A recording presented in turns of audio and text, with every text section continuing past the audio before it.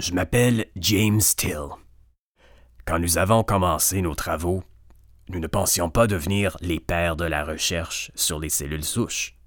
Le docteur Ernest McCullough et moi-même voulions simplement aider les personnes atteintes d'un cancer. Nos expériences sur la moelle osseuse, menées au Ontario Cancer Institute dans les années 1960, ont prouvé l'existence des cellules souches et ont défini les caractéristiques de celles-ci. Nous avons découvert que des cellules souches de base pouvaient s'auto-renouveler et aussi devenir des cellules plus spécialisées. Ne nous intéressions pas à l'aspect des cellules souches, mais à leur capacité. Et ce qu'elles faisaient était stupéfiant.